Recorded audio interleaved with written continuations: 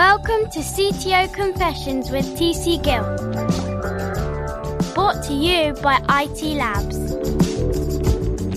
Hello, ladies and gentlemen. This episode of CTO Confessions is brought to you by the one and only IT Labs, providing technology leaders with purpose-driven development teams for high-performance innovation and productivity. What more could you want? Please think of us like tech leaders' favourite off-the-shelf service, providing quality, high-performing teams off that shelf. And your host today is me, TC Gill, IT Labs Chief Talking Officer, and I'm speaking from London, UK. So, Nick, welcome to CTO Confessions. It's great to have you on board, sir. Thank you very much. Glad to be here. So tell the audience who you are, who do you work for, and what do you do? I am Nick Peddy. I am the CTO, or Chief Technology Officer, of Clear. Clear in the US is well known as an airport company that allows you to leverage biometric identity to go through the security line faster. That's where we've been for sort of the past decade or so. More recently, we're taking that same biometric identity platform and starting to expand it into a broad set of use cases around, everything that makes you in a various contexts. Renting a car, checking a hotel, checking into a doctor's office, all the various places where you might pull identity out of your wallet, you can use your face instead. Fantastic. Before we jump into your journey as a tech leader, I'm really interested in what the problem the company is actually solving. Is it security? Really a combination of safety, security, and convenience, right? So a great example, an area where we're having a lot of focus these days is healthcare. And if you think about your visit to a doctor's office, right? What's the first thing that happens? They hand you a clipboard with a piece of paper. They ask you to fill out a bunch of really personal stuff, right? And then you hand that piece of paper back to that person behind the counter. And then what happens to that piece of paper with all your personal stuff on it? Theoretically, it gets digitized. Hopefully it gets digitized correctly. And then theoretically it gets stored safely or shredded or something, but who knows, right? Yeah. Imagine a world where instead of doing any of that, you just walked up and grabbed a selfie of your face, do a biometric match, and go, oh yeah, that's Nick. And here's all his information. There's a convenience there. There's compliance there. There's security there, right? There's a bunch of really big benefits there, and that's just one example. Healthcare being a sort of obvious one that we're really excited about. That's fascinating because you do see this kind of quite antiquated, quite industrial age processes and what have you, and the speed that stuff runs on, and the errors that come from that as well.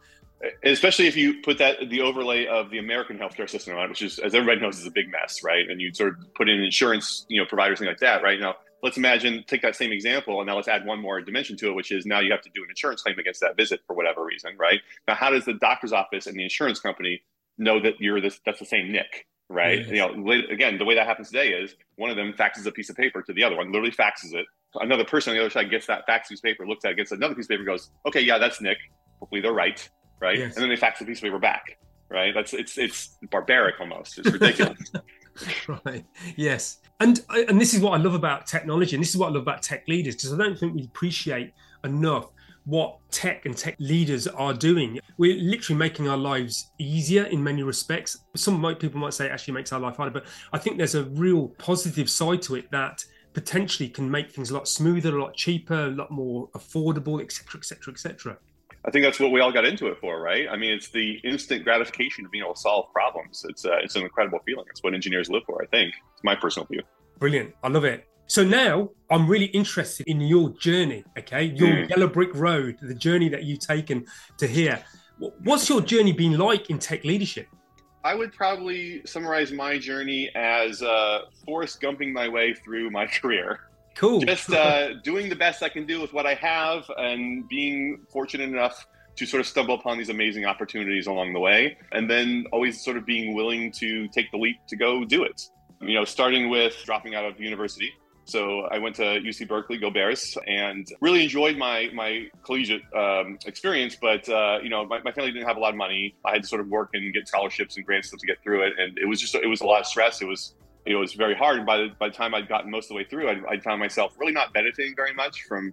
But I mean, I started coding when I was 8 years old, right? And not to say that I'm some amazing developer or something, but it's just, when I got to my freshman year of university and I was taking CS61A, I was bored. I was like, yeah, I dealt with this already. Let's get on to the good stuff. And so by 3 years in, I'm stressed out. I'm deep in debt on student loans and like that. And I'm like, I'm not even benefiting from this anymore. And meanwhile, the .com boom is happening. It's 98, 99, right? I'm missing out here. I gotta get in. left school and took my first job, which is maybe a funny story in and of itself if we have enough time, that very first one. But from there, I kind of just started working my way through opportunities. I ended up at a startup that got bought by Amazon. I worked at Amazon for a long time. Once I felt like I had learned enough there, this opportunity at PayPal came up. So I moved to California in the US, was at PayPal for a while. At that point, another startup opportunity came along. I sort of made the jump there. A really fascinating little on-demand company called the Happy Home Company that I loved working for, and then sort of pursued a thesis of developing my leadership skills. And then, I feel very fortunate that I've had the chance to work at some incredible companies with some incredible people. Yeah, absolutely. So I'm going to repeat what I said offline. I've got tech leadership envy, okay? So you've had a beautiful journey. And interesting thing is, as we mentioned offline as well, that, these are big companies, small companies, big companies, small companies. I just want to understand or learn from you the kind of what you've learned from that perspective, going big, small, big, small. Yeah, and especially sometimes more interesting contrast than even the big, small is regulated to unregulated. So I've worked at a couple of U.S. banks as well, and so going from a place like, say, Capital One, which is a U.S. bank, to Uber, which is a very tech-forward company, right? Vastly different cultures and sort of perspective as well. So what I would say is that I don't have a particular affinity to an industry or a specific technology. I like making things. I like having impacts in a way that's valuable to people, society, whoever. I don't have to be curing cancer, but I want to know that I'm working on something that's of value and importance to people. And I find that value in all kinds of places, right? It's just different kinds of problems to solve. So again, using the bank to tech company example, right? One of the interesting things about working at a bank is you have a very tight set of regulatory constraints, right? You have to sort of work within a very, very narrow sort of window. As an example, one of the most common constraints you have working in a bank is you need separation of duties between production management and software development. So there's no chance for corruption or sort of, shenanigans, right? And so what that implies is if you want to have a continuous deployment pipeline, you need to build some mechanism to that pipeline so that the person who checks in the code who's going to get deployed in that pipeline isn't the same person who ultimately ends up pushing it into production and operating it, right? So it sort of suggests a manual step, but then how do you sort of make continuous deployment actually happen? So how do you sort of navigate that regulatory constraint and still do modern software practices? I find that to be a really interesting problem to solve, especially at large scale. So I find that problem equally as interesting to solve as, say, then going to a company like Uber and building a new grocery product from scratch, which is what I did at Uber Eats in Toronto, or going to a much smaller company and trying to build something brand new from scratch, which is kind of what we were doing at the Happy Home Company, right? But all those involve building and solving a problem that, to me, I think is very interesting. Love it. That's great. And as I say, what a wonderful journey.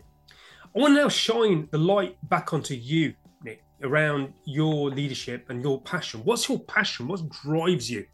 My passion is great software cultures and great code craftsmanship. Nice. Right. I love what I kind of realized, and this goes to, I think, where I made that transition to leadership versus being an IC developer, right? Is that I kind of had this, again, I kind of stumbled into this position is that when I was at PayPal, where I was a very senior architect, and I wasn't directly being a people manager, but I was leading a very large group of people at a very large project. And I was able to sort of see very quickly, if I do this right, there's actually a lot of impact I can have here. If I can steer this corpus of engineers correctly, like, wow, what an outsized impact I can have individually, right? Once I kind of understood that pushed me into the leadership journey. And then that kind of made me realize, what I'm really doing, the highest leverage, the highest impact I can have is creating environments and cultures where all the rest of the engineers can put their best foot forward. And so anytime I can create, a high-performing team, a high-performing environment where people can come and people come in, and when an engineer comes to tell me, like, I love working here, I love the environment here, I love the people that I'm working with, then I kind of know that I've done my job correctly. Brilliant. I love it. That's great. And what's your style as a leader? I think you kind of touched on it a little bit there, but how do you roll as a leader? I'm very much of the servant leadership tribe, maybe more of a label than I would put on myself as an organically sort of trained leader, right? After just coming up through the ranks, mentoring and learning along the way. But I do very much come from the perspective of my job is to remove roadblocks from my leaders, my people that are reporting to me, enabling them to do their best job, right? So I was very fortunate at one point to have this really great mentor. His name is Matthew Manjaric. I worked for him at PayPal, and then later on he was at YouTube and a couple other places. He's a fascinating guy as well, and he's a really, really dear friend of mine. And one time I was reporting to him. He was the CTO, I was head of engineering. We're having this like long sort of walking, talking, where do you want to be in 10 years sort of career conversation, right? And I was like, listen, man, I want your job. I want to be CTO one day. And he's like, yeah, great. Like, what do you think a CTO does? And I was like, well, a CTO does this and this and this and this. And he goes, yeah, no, that is all incorrect. I was like, wait, what? No, listen, what are you talking about? I know what a CTO does. I'm an experienced operator. What are you talking about? He's like, no, listen, if I'm doing my job correctly as CTO, I do two things. I set the vision for what needs to be accomplished, and then I make sure they have the right people to accomplish it. Full stop. Right? And that was a really powerful bit of like a nugget for me that I kind of took and held on to and thought about really hard, because what I very quickly realized if I pulled on that thread was, oh, actually, that's true of all levels of leadership. And in fact, that's what you're always kind of striving for. And I kind of started to think about it as kind of the same way you think about like site reliability, right? You measure it in terms of number of nines of reliability, right? 99.99% or whatever.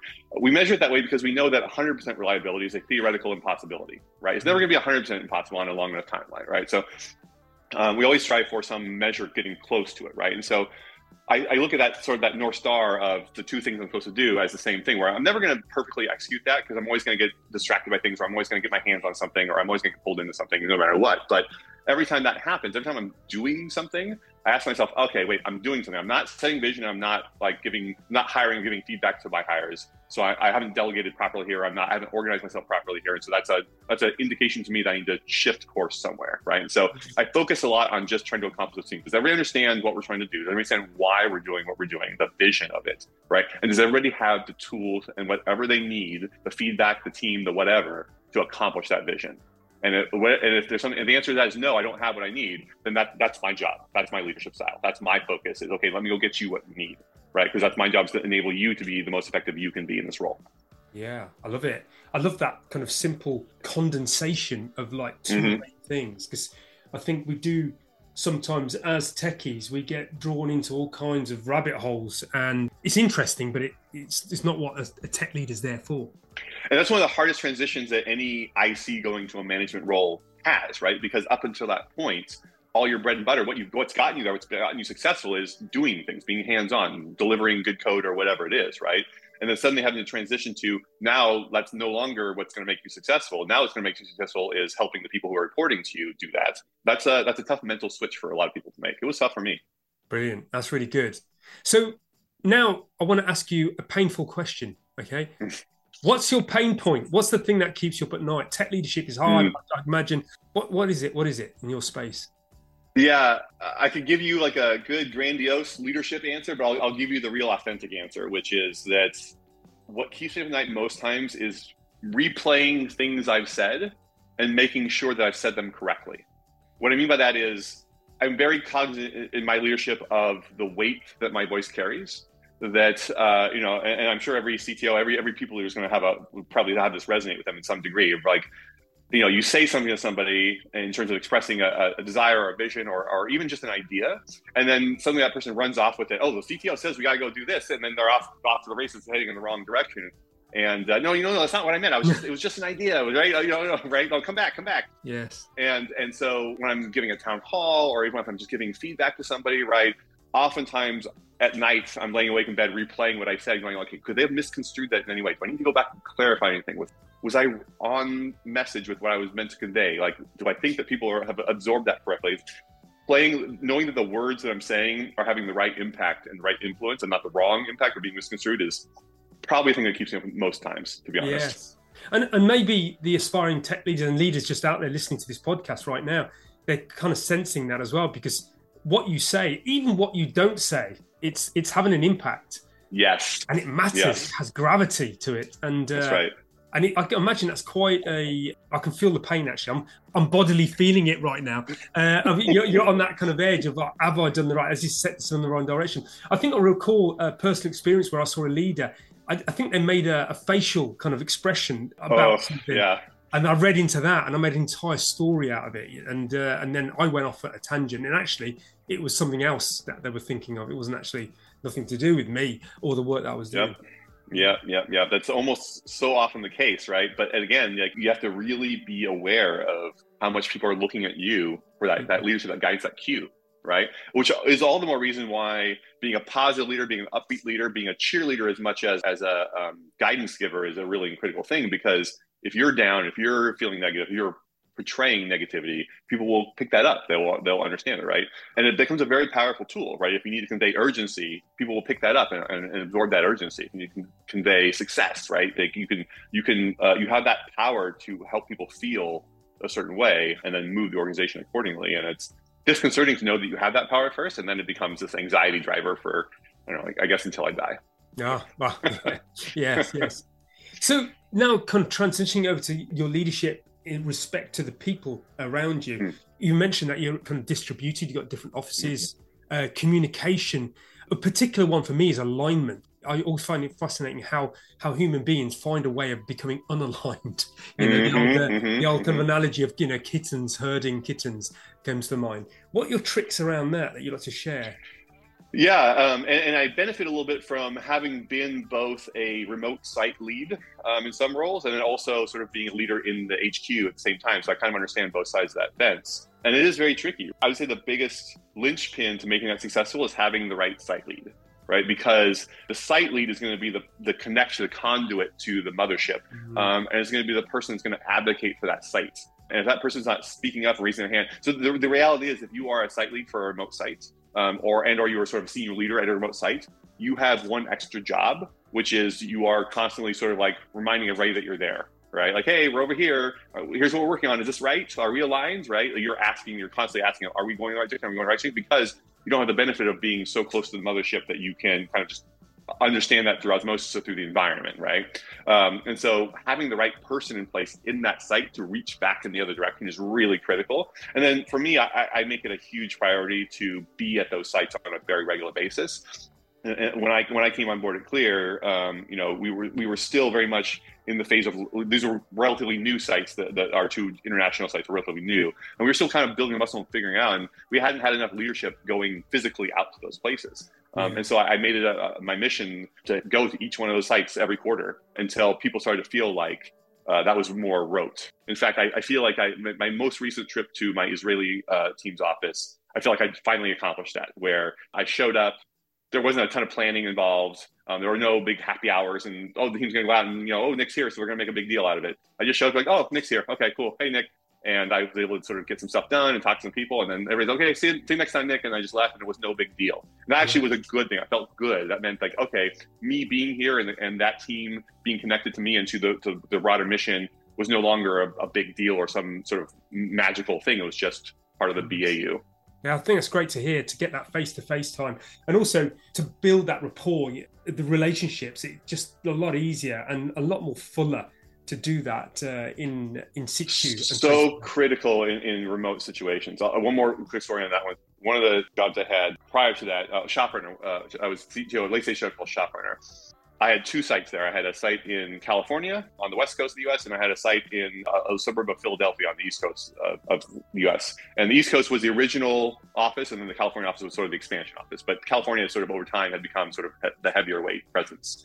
And there was a lot of animosity between the two sites on the engineering specifically. That when I came in, I inherited. Right, I joined. I was learning everybody, figuring everything out, and understanding this animosity immediately.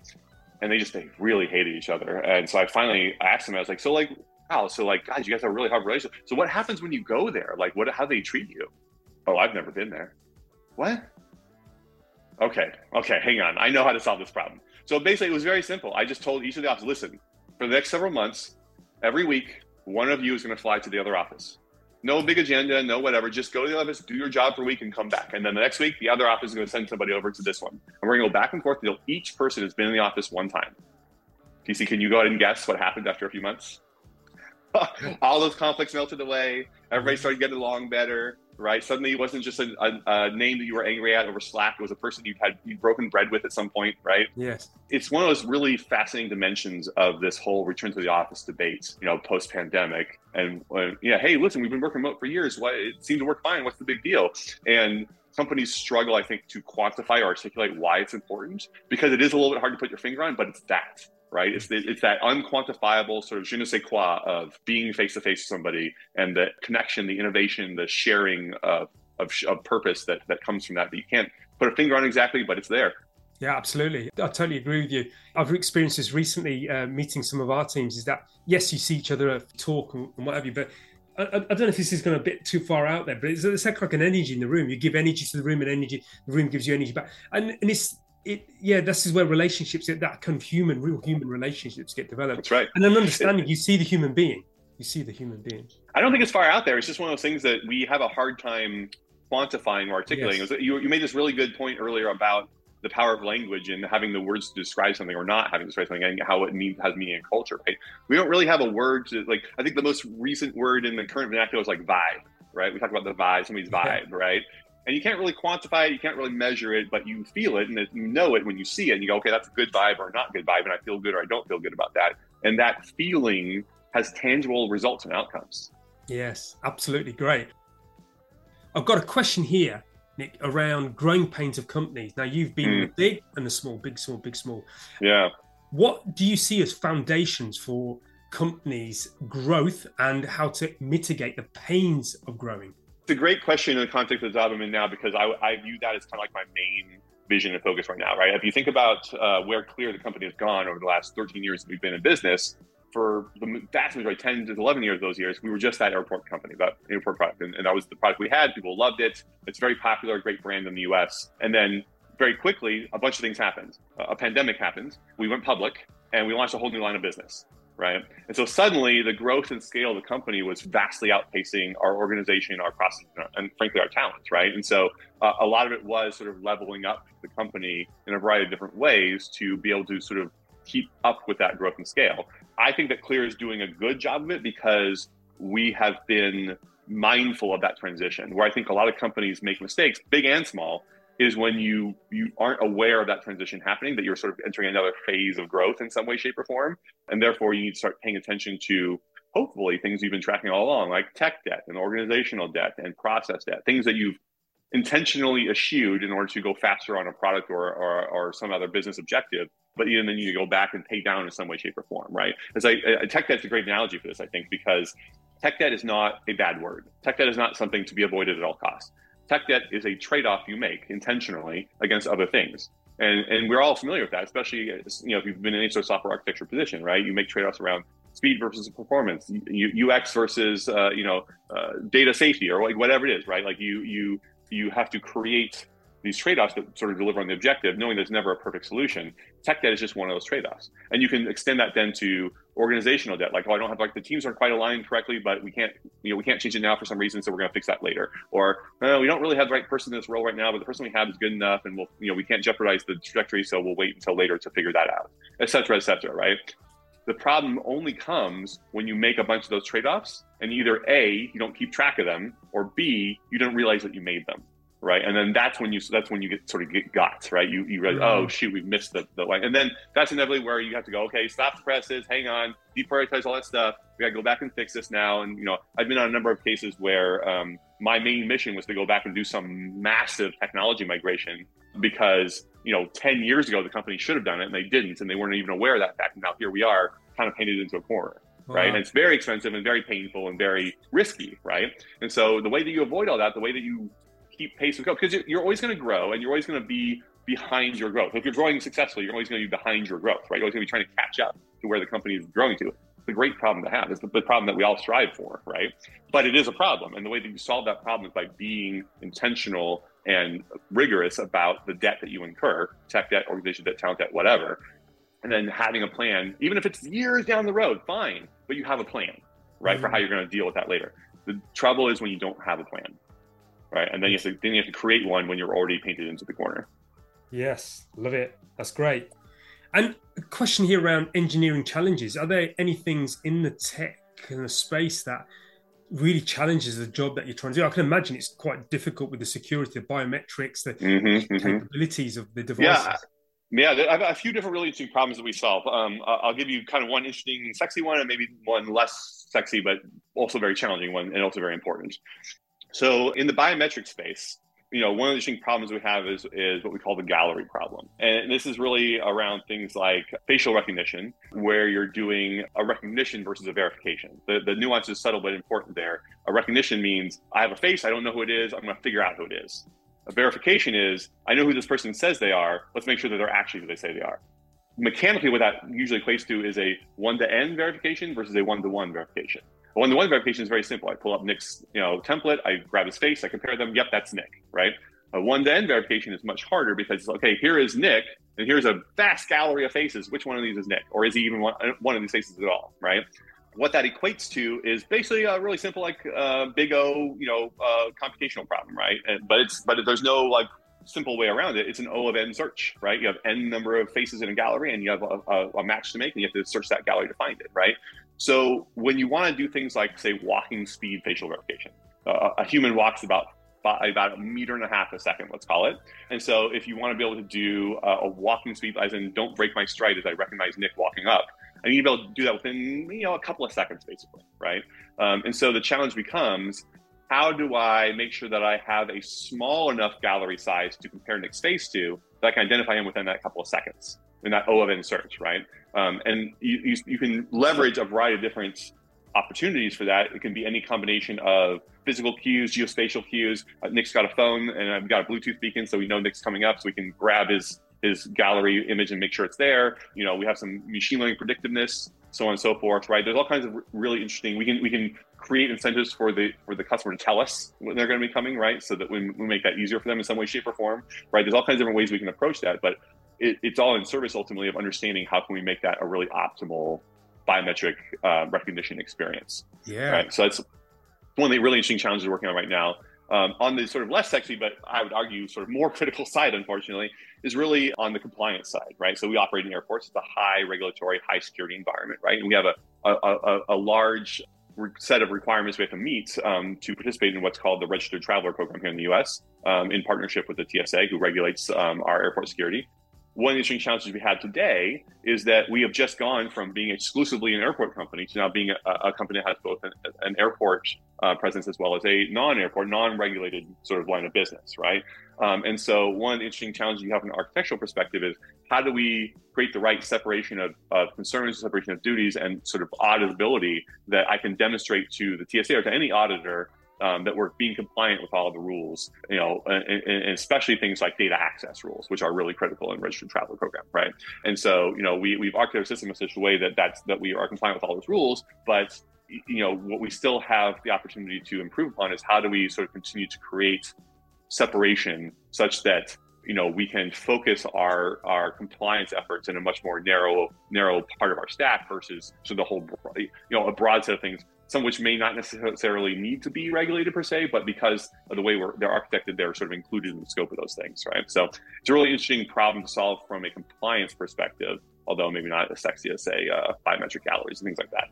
Fantastic. I love it. I always find it interesting, certain industries, as you mentioned before, have compliance in them, they're regulated and what have you, and the kind of challenges that kind of causes. And I guess it kind of has an impact on the agility, your ability to deliver things quickly, because you're always trying to tick boxes and what have you. Right. Well, although if you think about it, it's not very different from a typical CI/CD build chain, in the sense that what you're always trying to do is satisfy a bunch of requirements. You need to make sure you're doing your unit testing. You need to make sure that you're doing your linting. You need to make sure that you're doing your security checks, et cetera, right?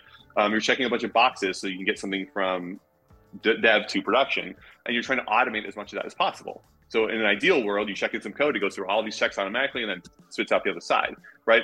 Compliance controls aren't very different from that. They're harder to automate, right? And so you have to sort of be more mindful of that. But ultimately, what you're doing is you're architecting your system such that the things that are relevant to be audited or things that are relevant to be controlled have the proper controls around them, but they're in such a way that they're automated and sort of obvious, right? So like a super stupid simple example of that is, in your CI/CD pipeline, don't deploy your code if there are security vulnerabilities detected by your static analysis tool or whatever, right? That's a simple control and an obvious one, obviously. But if that's not automated, then what has to happen? Well, instead, what you have to do is the developer would have to go check a dashboard somewhere. Okay, we scanned our code. Let me check the dashboard. Okay, the dashboard looks good. Now let me click the button to deploy, right? It's fine. It's doable. That's a workable system, but it's error prone, and there involves human judgment, right? And it's slower, right? So anywhere where you can, sometimes you have to, right? Sometimes to be compliant, that's just what you have to do. Or maybe the controls are so critical that you want to insist on sort of human judgment there.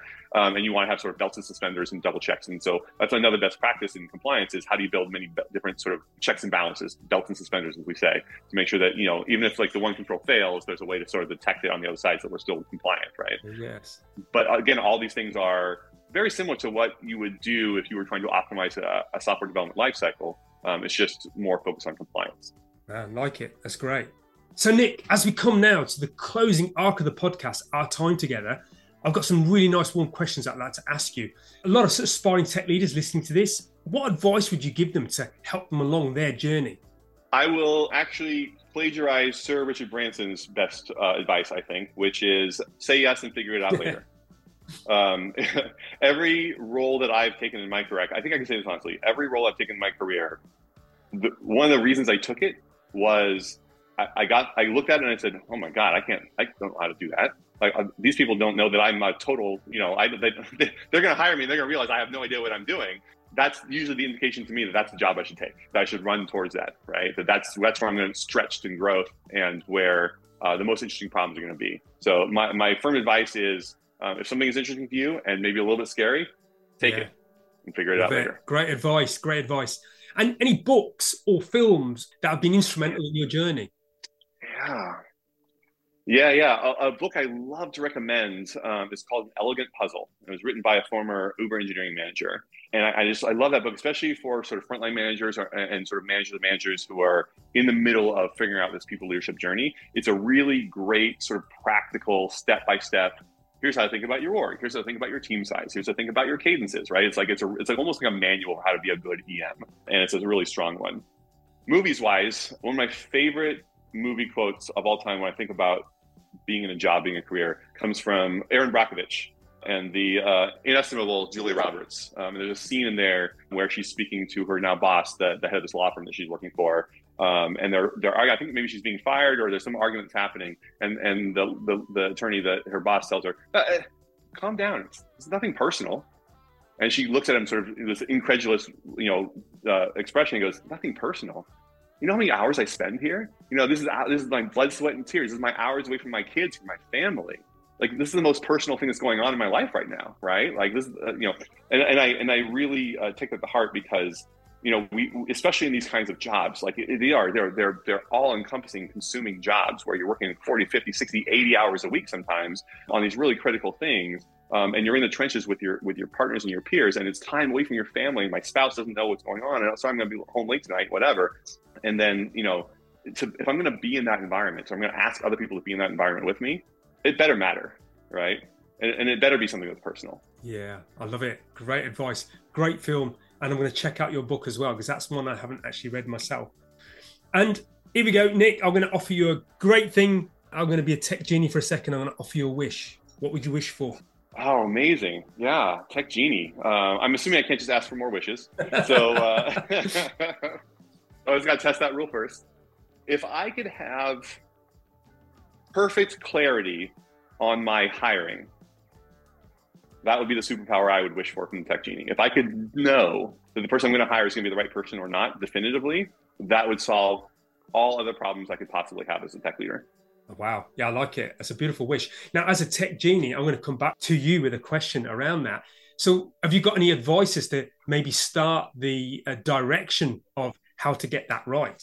You know, there's a yes, I do. It's maybe a brutal one, but I think it's the reality, which is that there's an old adage, or I think a common accent people use, which is hire slow and fire fast, right? I actually don't believe in that. I actually believe in hire fast and fire fast. And the reason I say that is that the reality is hiring is more art than science. And you can institute all the rigor and rubric around it that you want. And I'm not suggesting that you don't, by the way. Everybody should absolutely do it, leverage as much quantitative science as possible to make the best decision possible, for sure. But the reality is the best possible version of a hiring pipeline, the best possible version of that evaluation only is, 50-50 on whether you've hired the right person or not, frankly, right? And so the reality is the best way you can make sure you're doing that is by identifying the wrong hires and firing them quickly, both for their sake and for yours. When you understand that somebody's not in the right role, the best thing you can do is fix that as quickly as possible. And if you are always doing that, then even though you may make some wrong hires, because again, you're just more art than science, right? You'll still be able to sort of fix it quickly and end up in the same place where you've got the right team. Great. That's brilliant. And by me asking that question, I think I've got a great way of making that wish come true. So I'm going to work on that for you, Nick. That's great. So as we hit the final full stop, what's your key takeaway that you'd like to gift our tech leader audience listening to this podcast? What's your final words? Yeah, I'll reference another great mentor that I had one time. He's named Troy Saxon-Getty. He passed away a few years ago. Really lovely man. And he changed my mind forever about tech leadership. And it was when I was a young mentee and I was being influenced in that direction. And I was lamenting somebody who was reporting to me that just their behavior didn't make sense to me. And he said, Nick, you have to think about software engineering as a right-brained activity, not a left-brained activity. People think it's mathematics and accounting. It's not. It's critical problem solving. It's art.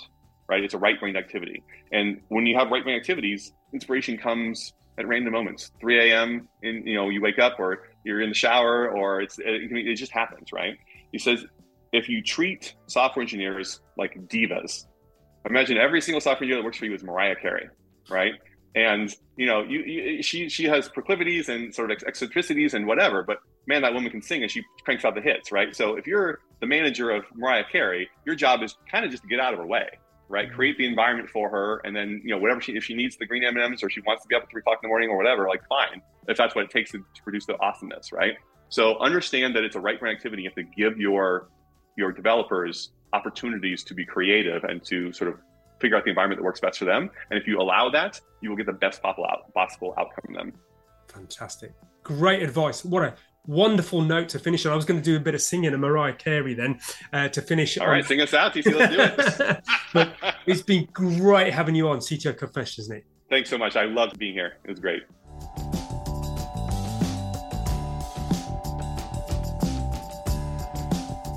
And finally, remember to subscribe to CTO Confessions podcast and IT Labs newsletter, where you get regular tech articles and invites to the IT Labs webinar series. URLs for this can be found at the bottom of this page.